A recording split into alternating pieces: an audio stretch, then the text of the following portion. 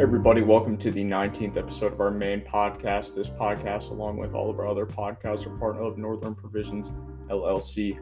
Check out the Lethal Minds Journal, a veteran and active duty publication focusing on foreign and military affairs, art, and culture. Take a look at the journal's Bulletin from the Borderlands, a bi-weekly foreign affairs publication from multiple talented intelligence analysts and independent journalists. Head over to lethalmindsjournal.substack.com or Instagram at lethal.minds.journal to see more. Check out the Freelancers. That's a media and research collective dedicated to covering modern conflicts with a soft focus on foreign fighters. Find them on Twitter at CBT Freelancers, Instagram at freelancersblog, and their website at freelancersconflictblog.wordpress.com to see more. Please consider supporting us on Patreon. That is at patreon.com/analyzeeducate. Or you could also support us on Ko-Fi. That is at ko-fi.com/analyzeeducate. So for this episode, I'm joined by Northern Provisions, and today we will be talking to Chaz Smith. Chaz is an author and a journalist. You may know him on Instagram at Surf Journalist. He is a regular contributor and editor at large of Surfing Magazine. He's also done work for Vice, GQ, Black Book, Stab, and the New York Times. He's also written a few books. One of his books, Reports from Hell, he talks about going to Yemen to sort of try and discover the origins of Al-Qaeda. He also goes to Lebanon during the 2006 war with Israel. At that time, he was actually kidnapped by Hezbollah for a little bit, so we talk about that with him. This is only part one of us talking to Chaz. Unfortunately, we had to cut it a little bit short, but there is still a lot more that me and Northern both wanted to ask him. But we really hope you guys enjoy this podcast. Chaz really has a lot to talk about, just super interesting story, and I really hope you guys enjoy this really as much as me and Northern Provisions did, because it was great talking to him. Okay, everyone, I'm here with Northern Provisions, and I'm here with Chaz Smith, Surf Journalist on Instagram, and we're going to be talking to Chaz today and getting his story. Gentlemen, how's it going? Fantastic. So Chaz, just starting off the back, man, like I said before we started here, I really appreciate you coming on.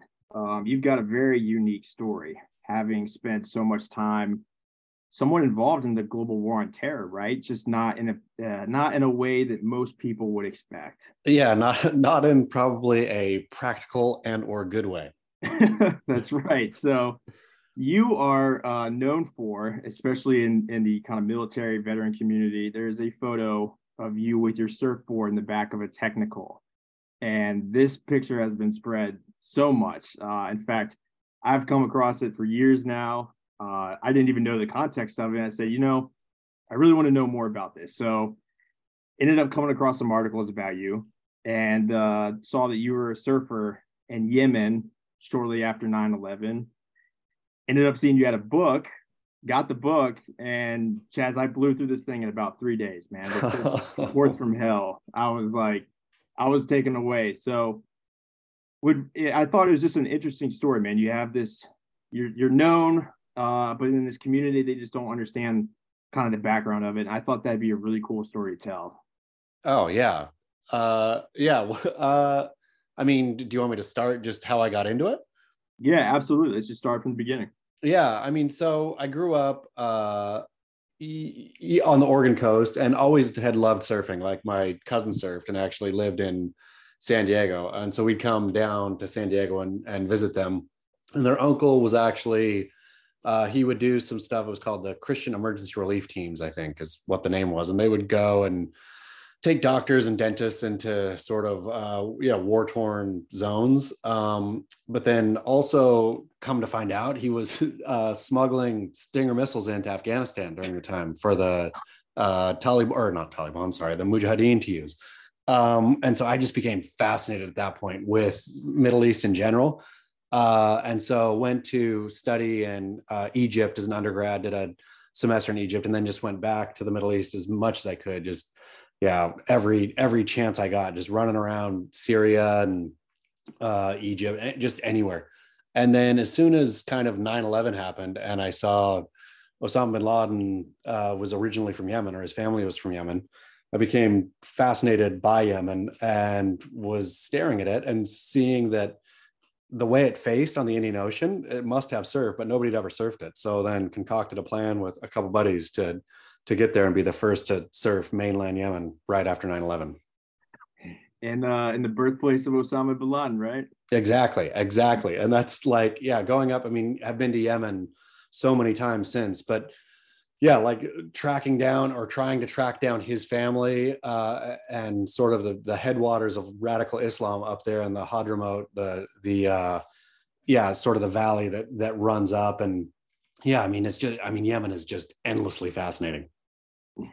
So are there any, you don't just have experience like within the global war on terror, but you have experience in all these different wars, right? You also spent some time in Lebanon during the Israeli-Lebanon conflict. What were some main differences you saw between all these wars? Although there was, that ethno-religious kind of center, what were the differences that you saw between all of them?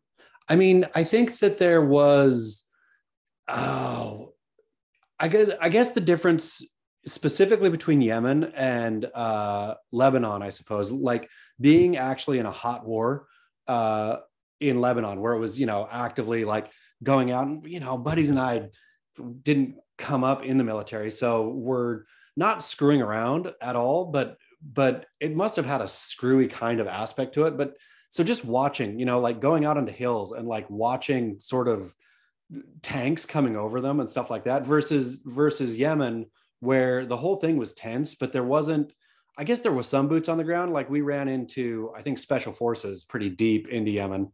But other than that, it was just kind of a like the global war on terror being a vibe, I guess, versus an actual war being a war. Right. Chaz, is this the 2006 war? Yeah, that was the 2006. Yep. Okay. And what was your experience there? Did you go there as a journalist or did you? Yeah, we did. Like, so after kind of the Yemen stuff, and we had done a bunch of. I wrote for Vice magazine for a while, and like those stories kind of, I don't know, dumb, right? Like I look back on it and I think how kind of war tourism-y it looks and feels.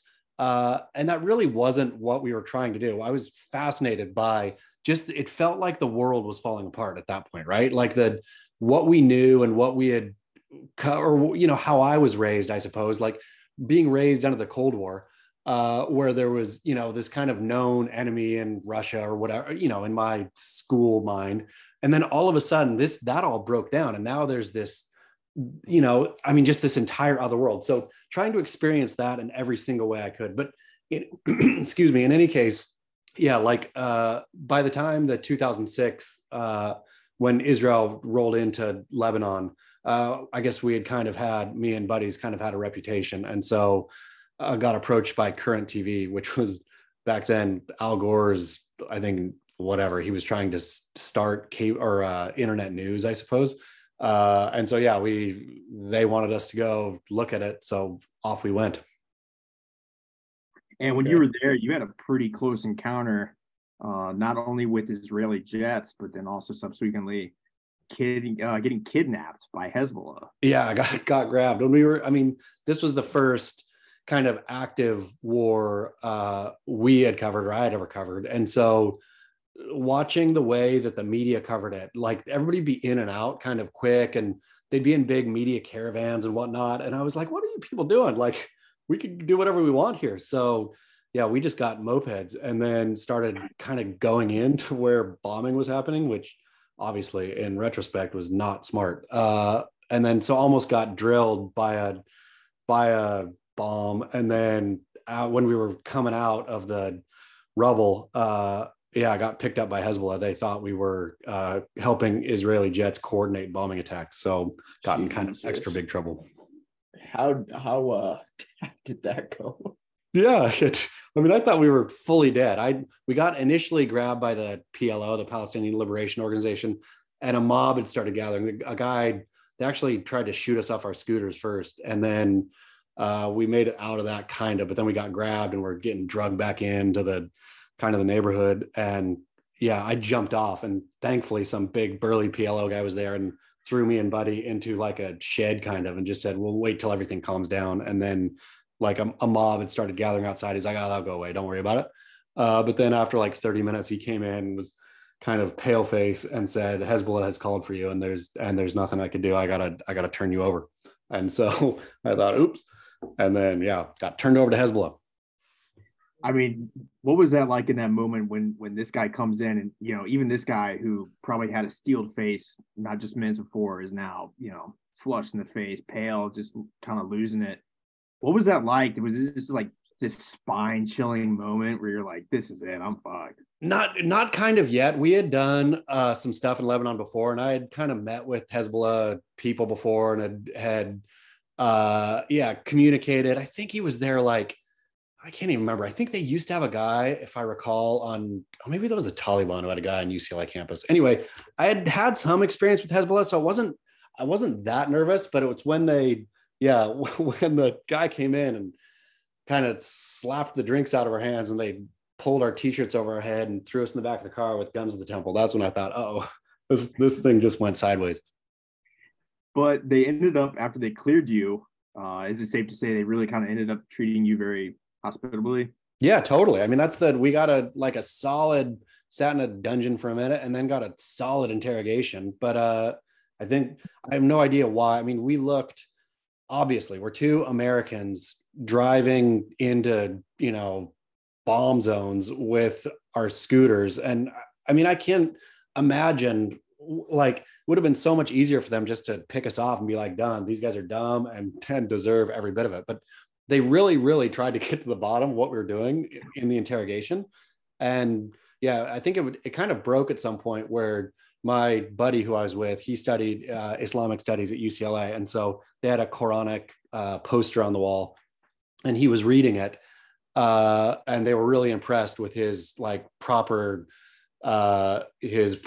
speech. And so from there, we kind of got on to what we had studied and whatnot. And I think they knew that we hadn't studied, or they could tell. My Arabic was such a weird mess of Egyptian Arabic and Yemeni Arabic. And his was kind of, I don't know, school Arabic mixed with Yemeni. And I think they could tell that we didn't study in Monterey. And I think that was kind of where it broke, is that we hadn't got our linguistic training, at least, in any kind of military thing. And so then I think from that point, they just believed we were journalists being dumb. Fair enough. And this really kind of offered you, as well as your experiences in Yemen, really offered you a different perspective of, the Islamic world and even parts of what people would consider to be radical Islam. Post 9/11 America, a lot of anger, a lot of tension towards that part of the world. And here you are kind of seeing it firsthand, but you're also seeing a different perspective that a lot of Americans simply didn't get. Yeah, completely. And that was part of my interest in going over there post 9/11 in particular, is I had such wonderful experiences studying and just getting to know people from Lebanon to Syria through, Jordan, Egypt, everywhere around that we went. And so Somalia. And so once it happened, I just thought, man, and maybe it's naive, but I just thought I know these people. I want to go to hang out. And of course there was dangerous times and whatnot, but it worked out. I mean, always, especially in Yemen, I'd get, proper honest to goodness mujahideens in there running around who would be, Al-Qaeda, who would be real mad, but then they'd give you a real tongue lashing about what America had done, but then afterwards buy you a cup of tea, to where it was almost like not cathartic for them, but just like being there in person is, and of course it could have turned rotten at any point, but it always worked out. And it always felt like a human connection was made. It wasn't just this, I hate you, you hate us, and let's never talk again. Right. Now, do you think, just judging from what you saw and the people you've met, do you think America and its foreign policy since then has really damaged its reputation even further? It seems that way. I mean, especially with I don't think anybody ever wants boots on the ground, but especially with the drone strike kind of thing, where you just have unseen hell, falling in on you, and extrajudicial killings and all of it. I get that America's military has, this mission and has this burden of keeping the country safe and the civil, the people here safe. And I get it, but it just seems like the damage done in that way and again, I'm no, brilliant tactician, but it seemed unnecessary. It seemed like there would have been another way to work it out. Right.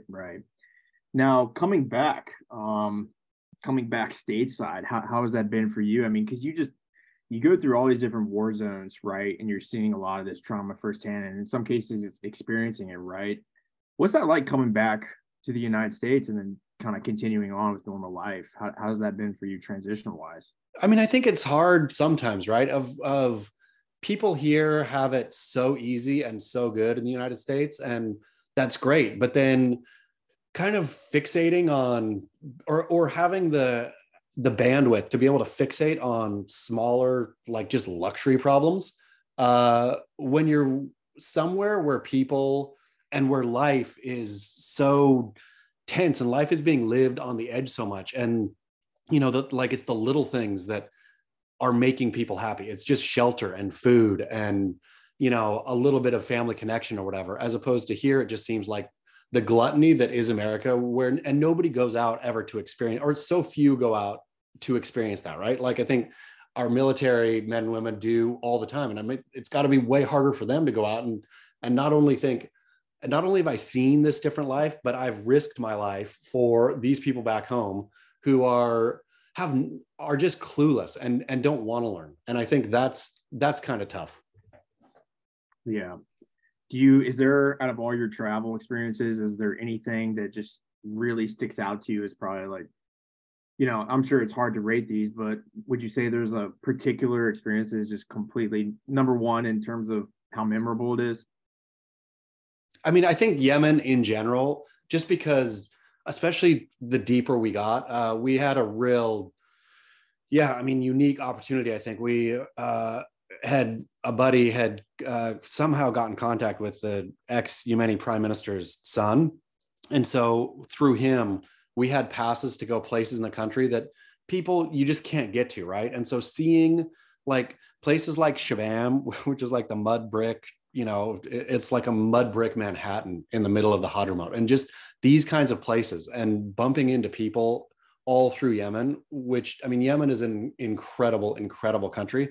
And it really is, I suppose, back to your other question, it's heartbreaking to see what has happened to Yemen, because it truly, I mean, I suppose if you didn't know better, you would look at Yemen on the map and just think it was like Saudi Arabia, it's a desert wasteland kind of, and it's absolutely not. It's an architectural gem. Is a beautiful, and just historically and culturally rich. And so, yeah, it's hard to put a one moment in Yemen, but Yemen in general is like mind-bendingly amazing. And I know you said you've been there multiple times, right? So when was the last time you went over there? Last time was, I think, would have been maybe 2012, I think, was the last time. And had ridden, rode motorcycles from, or was that even, I think that was the last time. Rode motorcycles, went into Sana'a, got motorcycles, and ripped around the whole country on motorcycles all the way to the Oman border, which was pretty epic. Okay. And are there any big differences you notice in 2012 from the other times you were there? I mean, 2001 or whenever, when speaking about, the security situation or maybe just the mood of the people? Because I think 2012, that's probably 2 years before the Civil War starts, I want to say. Yeah, it was right before. And Buddies actually had a sailboat in Aden, and were there right when the Civil War started. But it seemed like there was a bit of tension between you could sort of feel it bubbling a bit when I was there, between the people who lived in the South and talking about Sana'a and that situation. They seemed pretty disconnected, but they kind of always were. I mean, I think Yemen as one country it's super tribal, right? And so it's like one of these places where the people's, I don't know, their where they feel familial is tribe first. It's not country. They don't consider themselves Yemeni particularly. I mean, I think they do, but that's like down the list. But in the last time I was there, you could feel like a genuine frustration with the people in the South and what was happening in Sana'a. And your last time you're there, I mean, are you going there just to go because you like Yemen, or do you have a I don't know, something you want to cover in specific areas? I think that one was to cover. We were actually trying to find, Buddy had really genuinely sort of pinpointed. I mean, I think the conventional wisdom was that the idea of, or what was really feeding radical Islam as an ideology had come from mosques in India, or this one specific mosque in India. And he was convinced that where that ideology was coming from was deep Yemen. And so we were actually going to look for this family that belonged to this school to truly try to find the headwaters of, where did radical Islam, because I think you just think, oh, or maybe the typical American just thinks this idea of jihad and, Islam or Muslims being anti-Western, and this is just baked in, but it really wasn't. It came, and there was a specific strain that formed up kind of Al-Qaeda's mentality and all this kind of stuff. So I don't know, just finding where that root was, or the seed was, that was that last mission. Okay. And were you guys able to find anything interesting in regards We to found that? a member of the family, and then of the family that Buddy was convinced was the family behind this all. And then, ran out of time to do more. And then the Civil War just wrecked the whole thing. And That's crazy. yeah, And I'm sorry. no, my bad. Go ahead, man. No, and what's going through your mind once, the Civil War really starts to ramp up? I mean, it's probably not somewhere you want to be. No, and again, Buddy, or two of the buddies who were there on most of the trips were in Aden. Like, we had a sailboat that the harbor master in Aden, like a family who had decided to sail around the world, had abandoned it in Aden. He's like, hey, this boat's yours if you guys get it out of here. And so they were there scrubbing it when the first car bombs started going off in Aden. And so I think they tried to get the boat out, but then eventually had to leave. And I mean, it was like watching just the human crisis. Cause again, I'd been there a bunch and love those people, love the culture, love everything. And then to watch it collapse was heartbreaking, and to feel like I couldn't do anything about it. And do you feel like, as much as it has just progressed to the point where, it is considered now to be one of the worst humanitarian crises of our time? Is that rough to see, having, met so many people and experienced all the things you have, and knowing that these people are just suffering? So rough. I mean, it's the roughest because, again, it's not, and anybody who has spent time or knows Yemen, it's not just this, like, spent time in Somalia too. And not that Somalia deserves what they got, but Somalia is really a backwater, right? Like they cut down all their trees. Somalia is rough. Yemen was not rough. Yemen is literate and beautiful. And they have, interesting cuisine and architecture and all of it. So it's this society, this beautiful society that fully collapsed, which that was heartbreaking. And of course, then, just the food issues and the starvation and all of it, like, is devastating. How much of this, in terms of conflicts in the Middle East, right? At the end of the day, some of this can be attributed to what I would call, proxy wars between different countries like Saudi Arabia and Iran. How much of the fighting there do you think is organic to actual, strife that's between the Yemeni tribes, and how much do you think is kind of purported and emboldened by outside countries? Yeah, I mean, I don't think much. I think the Yemeni tribes have lived with each other in, varying kind of power dynamic, but I feel that they would sort it out when somebody got too powerful, or when whatever, right? Like, I mean, I think it was maybe still is the most densely armed country on earth. And I think everybody has a gun there, and it's just like, seemed like it all kind of worked out. Like, that tribe is heavily armed, this tribe is heavily armed. They don't want to really go to war. They'll just sort it out. But it seems like with Saudi Arabia flexing and Saudi trying to prove something, it seems like without that, it would have worked out fine. I don't think didn't seem to me like the beef would have been enough to go big civil war between the South and the North. unless Saudi was just really messing with it. And then of course, as you said, everybody getting in proxy style. Right. You even, if I remember correctly, you even kind of touch into the Saud family a little bit and its origins in that book. And that kind of that specific strain that you're talking about, the correct me if I'm wrong, but the Wahhabi Salafist kind of way of global jihad. And that's a very specific group of individuals who are very devout. And I think if you remember, or I'm sorry, I'm pretty sure I remember you kind of going into like the Saudi family and its beginnings and how they've kind of come to the power and influence that they have now. And in terms of the global war on terror, we know the American involvement, but I'm not sure that many people are aware of how deep Saudi involvement is in a lot of these conflicts as well. Completely. And like Saudi both, funding so much of it, and then also, out of backing the other side. I mean, Saudi is like tied up in a dirty way. I think that when you look at it, you just kind of think, how is this our ally? How is Saudi Arabia our great ally in the Middle East?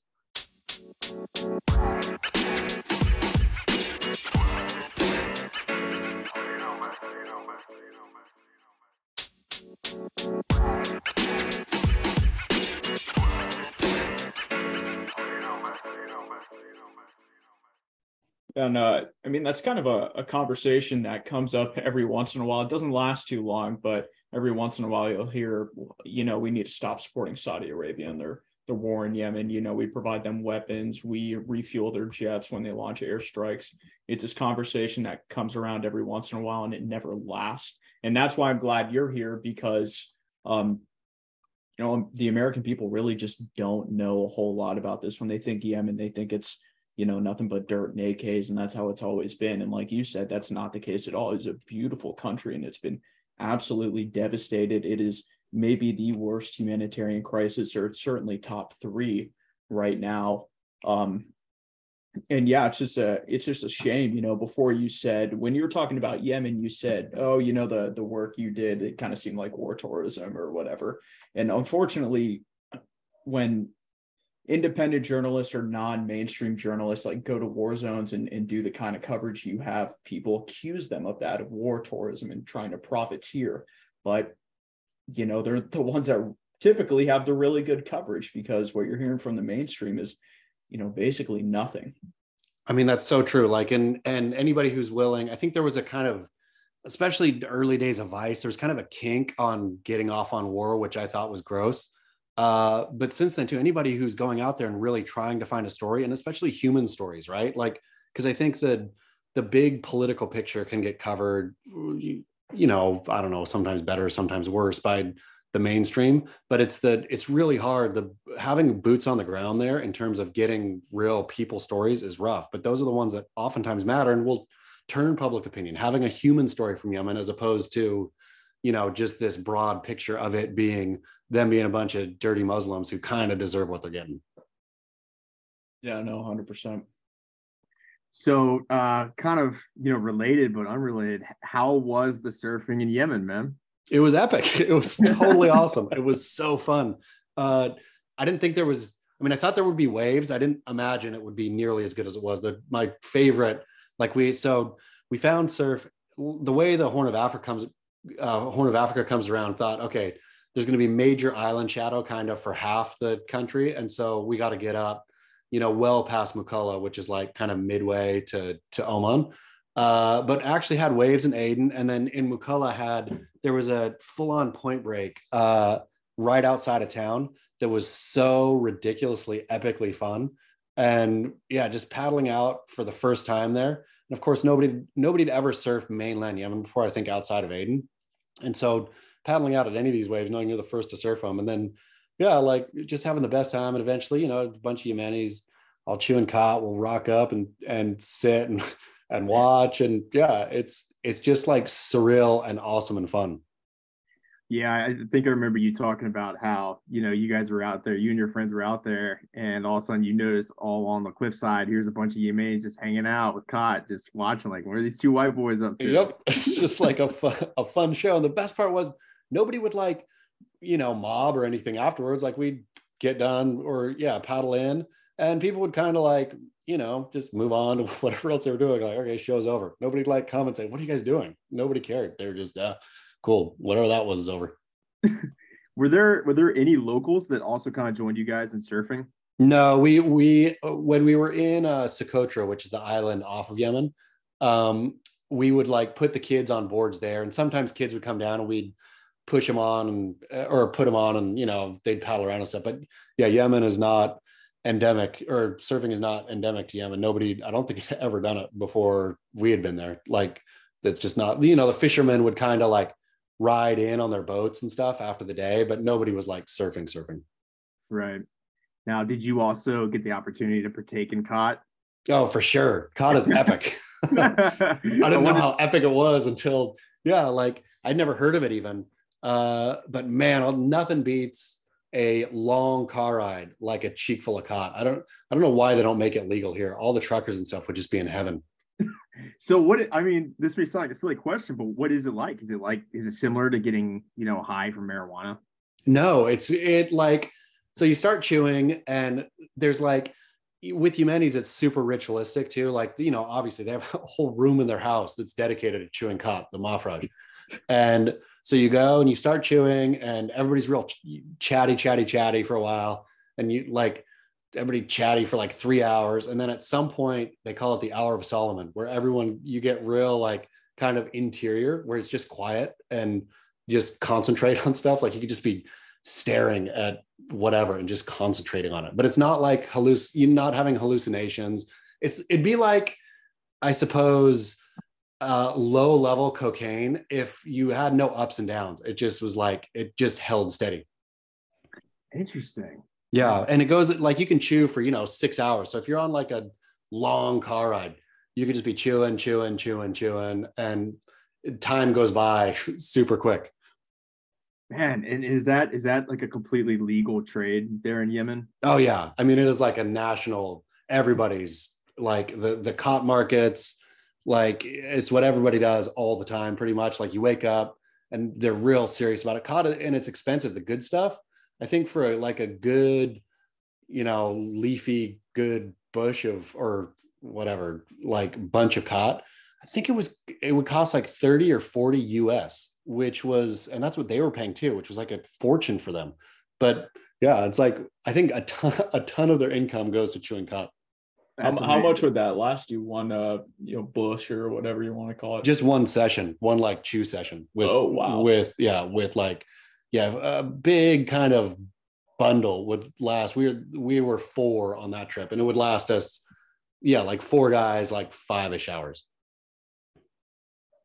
Man, I do wonder if that's ever going to become, with just the way the drug trade and the way narcotics are being viewed now in America. Like, I wonder if that will enter the pipeline someday.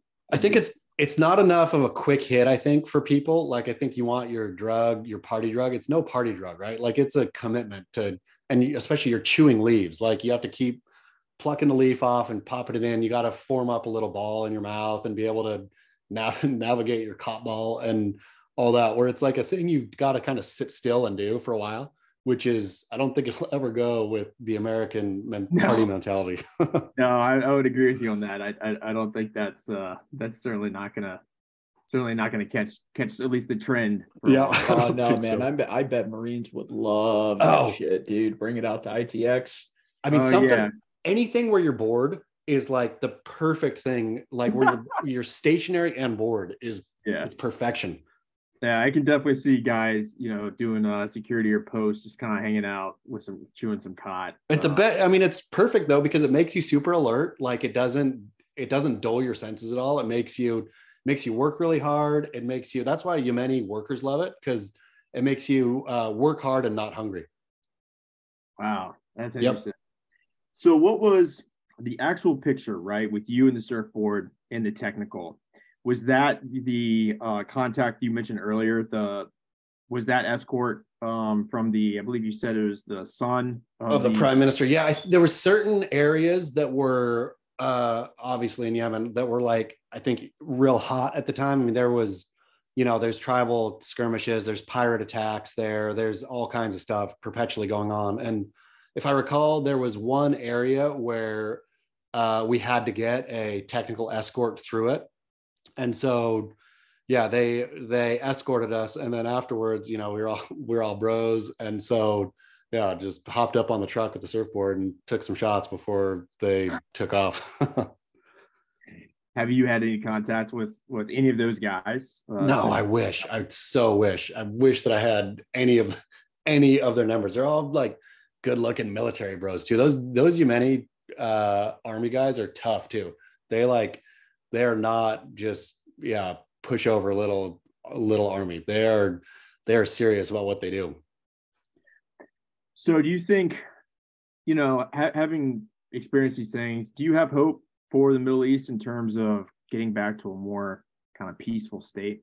I do. I just hope that people leave them alone, kind of, that because I think Yemen, if left alone, would rebuild. They have resources, or, they don't have financial resources, but they do have, land that they can produce food on. They have water, they have stuff they need, and it'll come back.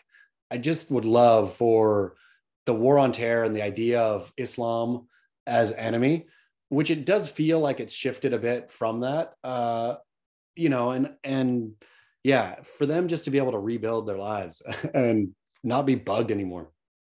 Yeah. And maybe you don't feel comfortable enough to answer this, but do you see a solution to the civil war right now? I mean, personally, I'm looking at it. I really don't see that this is a war that could be won by either side. It kind of seems like it's an endless thing. I know they had a ceasefire, I want to say last year, that held up for a little bit, but now it's been broken and they're just in this endless cycle of violence. I know there was also a civil war back in, I want to say like the 80s or the 90s, right? When Yemen was split up in two. I mean, maybe that's the solution? I think once Saudi gets away, and if Saudi and Iran both agreed to stop and get out, I think the South and the North would come to a pretty quick agreement. I don't think that they want it. I don't think they like it. The civil war, I don't think they necessarily like each other.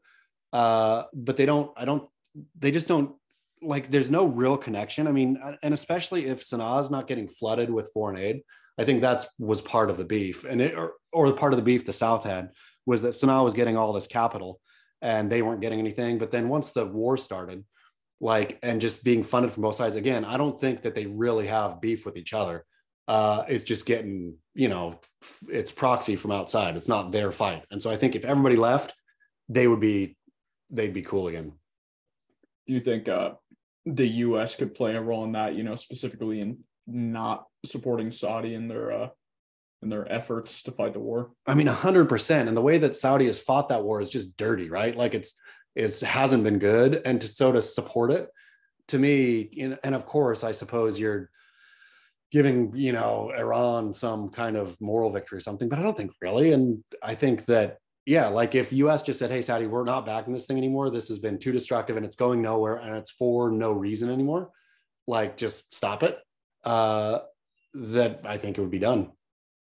Yeah. And I mean, at that point, I mean, you really got to look at what's going on. Like, okay, let's say Iran does get a victory in a sense, right? I mean, okay, whatever. How many people could die in the future if you just let this thing keep going? How many people died already? And what? So Iran gets, a moral victory in Yemen. I mean, it's not like what do you win? You get a little bit of natural gas. I mean, that's pretty much it. A good surfing spot, I guess, right? Yeah, I mean, yeah, you get the surf. That's why they should. I suppose that's what they're all fighting for now. So, having professionally studied it, and also traveled to all these places, this may sound like a loaded question, but what have you learned about Islam? I mean, Islam to me is beautiful, right?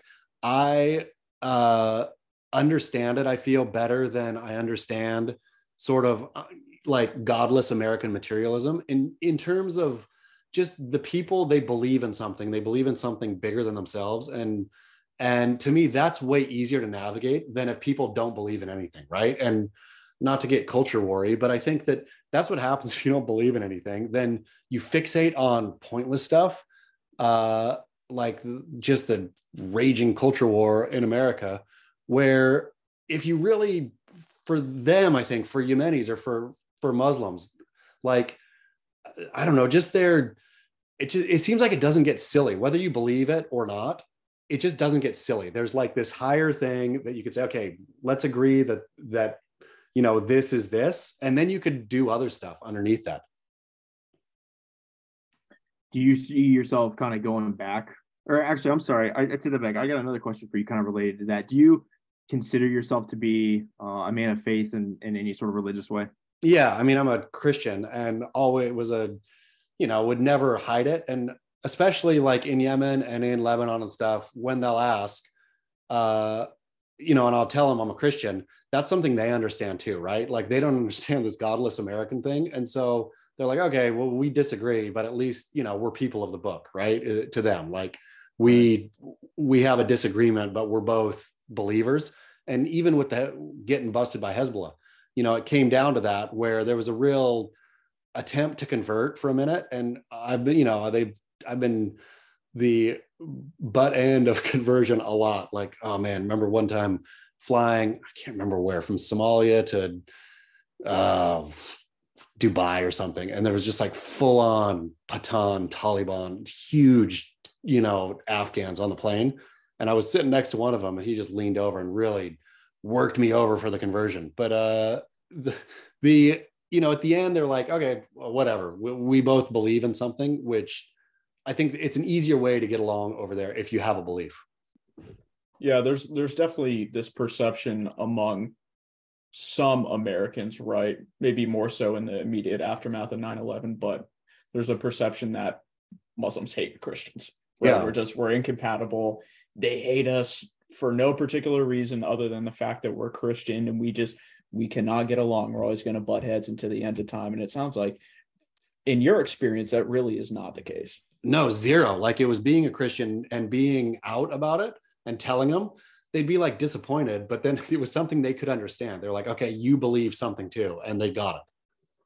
Yeah. And I think a lot of people don't realize, like, I'm Christian myself, right? I'm Catholic, right? So I believe in the same faith. And a lot of people don't realize like how much our religions like have in common, right? We believe in the same God. Yeah, we believe in different things, but we originate from the same place, and we're, brothers and sisters in that sense. Completely. And that people of the book thing really does resonate over there. I mean, they want you to be a Muslim, and to them, Islam is correct, but if you're not going to be a Muslim, then okay, Christian, you're we're all on the same team-ish. Yeah, definitely. I super hate to cut this short. I've got to drag Dada to ballet. No worries at all. Well, Chaz, really appreciate you coming on and giving us the time you did. It was a great having you. Thank you guys so much for having me. And yeah, these are the kind of conversations I like so much better than surf conversations. So thank you. Yeah, no, really. Thank you for being here. And I would love to have you on again, because I think we both have a lot we still want to talk to you about. Anytime. Seriously, hit me up. It is my pleasure. Awesome. All right, Chaz. Awesome. Good seeing you. I appreciate it. Talk to you guys soon. Yeah, thank you again. Bye. Okay, thank you guys for listening to that episode. I really hope you enjoyed it. Again, that was only part one of us talking to Chaz. We will have him on again soon, because there is a lot more we wanted to ask him. Unfortunately, we had to cut it short. But again, thank you for supporting this podcast overall. You guys have really helped us grow over the past year, and it means a lot to us. You could find this podcast on your favorite apps. That's Spotify, Google Podcasts, Apple Podcasts, Anchor, Breaker. Wherever you listen to podcasts, we're there. You could find us on Twitter and Instagram at Analyze Educate. That is all one word. We're also on Telegram at Analyze and Educate. It's the and symbol. It's not and spelled out. Also, please consider supporting us again at patreon.com/analyzeeducate or at Ko-Fi at ko-fi.com/analyzeeducate. Be sure to leave us a 5-star rating on the app you use to listen to this podcast. We would very much appreciate that as well. Also, follow the podcast on whatever app you're listening to if you do not do that already. And that is all I have for you guys. We will see you around.